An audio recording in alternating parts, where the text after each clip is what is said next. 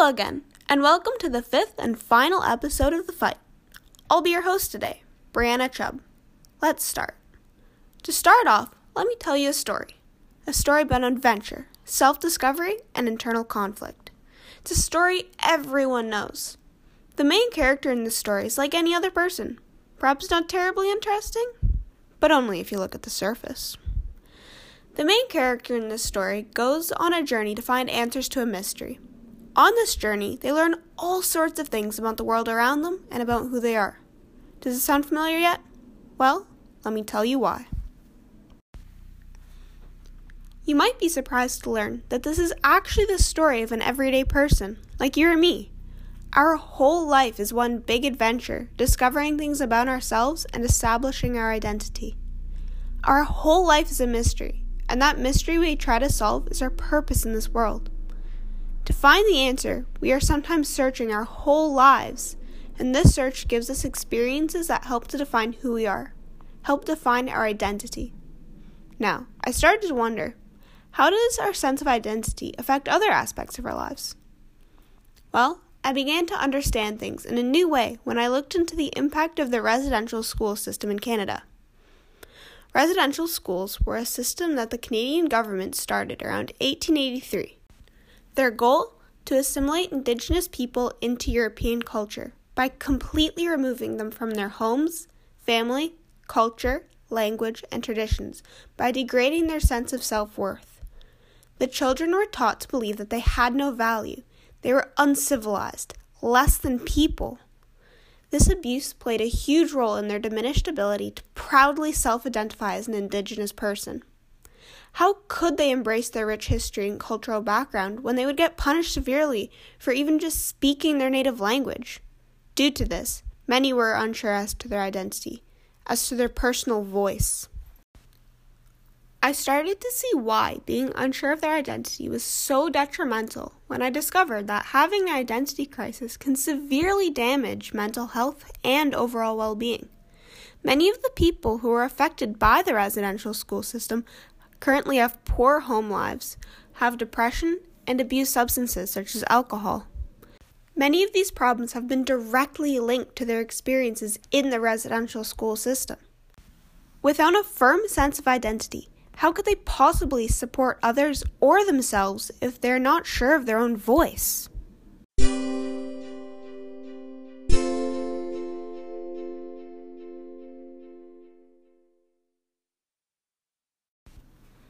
Now, I want you to close your eyes and imagine being at school. You're in primary school, say, grade 4. You go outside to play at recess. However, the other kids exclude you and call you names because you have a different color skin than they do. They were taught by their parents that people who have your color skin aren't good people to hang out with. You don't understand why they treat you this way. Years pass. You are now 16 and looking for your first job. You go to apply at the local bakery. The shop owner looks at you funny in the interview, but you shrug it off. You know your application was perfect. There is no reason not to hire you. You wait patiently for the phone call, excited. Then, ring ring, you hear the phone. You jump up to answer it, confident in what they're going to say. You excitedly put the receiver to your ear and listen. When the manager is done talking, you slowly put the phone down, your spirit crushed. You didn't get the job. They told you it was because of your age. The person they ended up hiring, 14 years old. Over all of these years of unfair treatment, you slowly start to wonder, why couldn't you have been born with different color skin?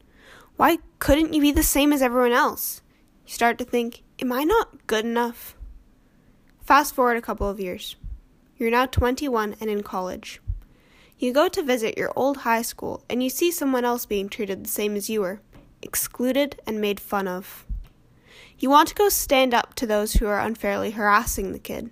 However, you question what right you have to stand up for them.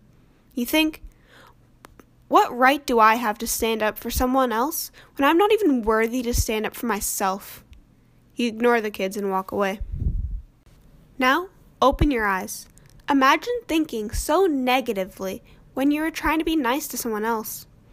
This is an example of your ego preventing you from doing the right thing. The reason we need to be able to have a positive ability to identify ourselves is so that our ego, the way we perceive ourselves, will be positive, because otherwise we will limit ourselves. You must be able to find your personal voice, if only for a moment, to stand up for yourself and for others in a way that matters. Experts agree that finding your personal voice is very important to be successful, but your ego also plays a big part in being able to do so.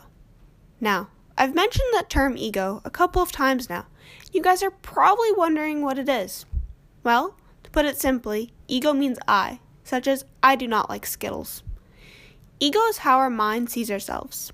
Many people, when they think of this term, only think of the negative. For example, if we call someone too egotistical, it means that we think they are too full of themselves. Sometimes our ego goes to the back of our minds, and we do not have a very strong sense of I. This usually happens when we're absorbed in a task or in a good conversation. There's no thinking about yourself, just the topic at hand. This can be good because sometimes it means that you are focused. However, if we were to have no ego all of the time, it wouldn't be great because we would never be thinking about the impact that our actions may have. This all matters because embracing your identity, speaking with your personal voice, is all a part of being a good citizen. To be able to no longer be a bystander to what's happening around you. Your ego plays a big role in this, and it's okay to have an ego, just as long as it's not out of proportion with who you really are. If you let your ego become untrue to who you are, that's when problems begin to arise, such as self-esteem issues. When you see people being made fun of or bullied, by standing up to them while being confident in who you are makes it so much more impactful and meaningful. Over the process of researching identity, I've began to see that everything we do impacts how we see ourselves and others. If we have a negative view of ourselves, we are more likely to be negative towards other people, form mental health problems, and find it harder to use our inner voice as we have no confidence. When we are bullied, oppressed, or discriminated against, especially as children, it makes it hard to believe in ourselves as adults. And when we learn to use our voices, our power for others, it increases our self-esteem and therefore gives us a more positive ego. Use this newfound strength to aid others who need help. Okay, I think we learned a lot today. As you go back to your usual daily lives, I want you to reflect on what your identity is. What defines you? Do you think that you have a positive or negative influence on those around you? It may take you a while to answer these questions, and that's okay. Or you may already know the answer, and that's okay too. We need to speak up about injustices so people will know they aren't alone. People have a right to feel comfortable with who they are. So we need to be people that those who need help finding their voices can lean on for support. We need your help making everyone feel needed and included. So, next time you see someone sitting alone, go sit with them. Make new friends. That is my challenge to you. Thank you for joining us on episode 5 of The Fight.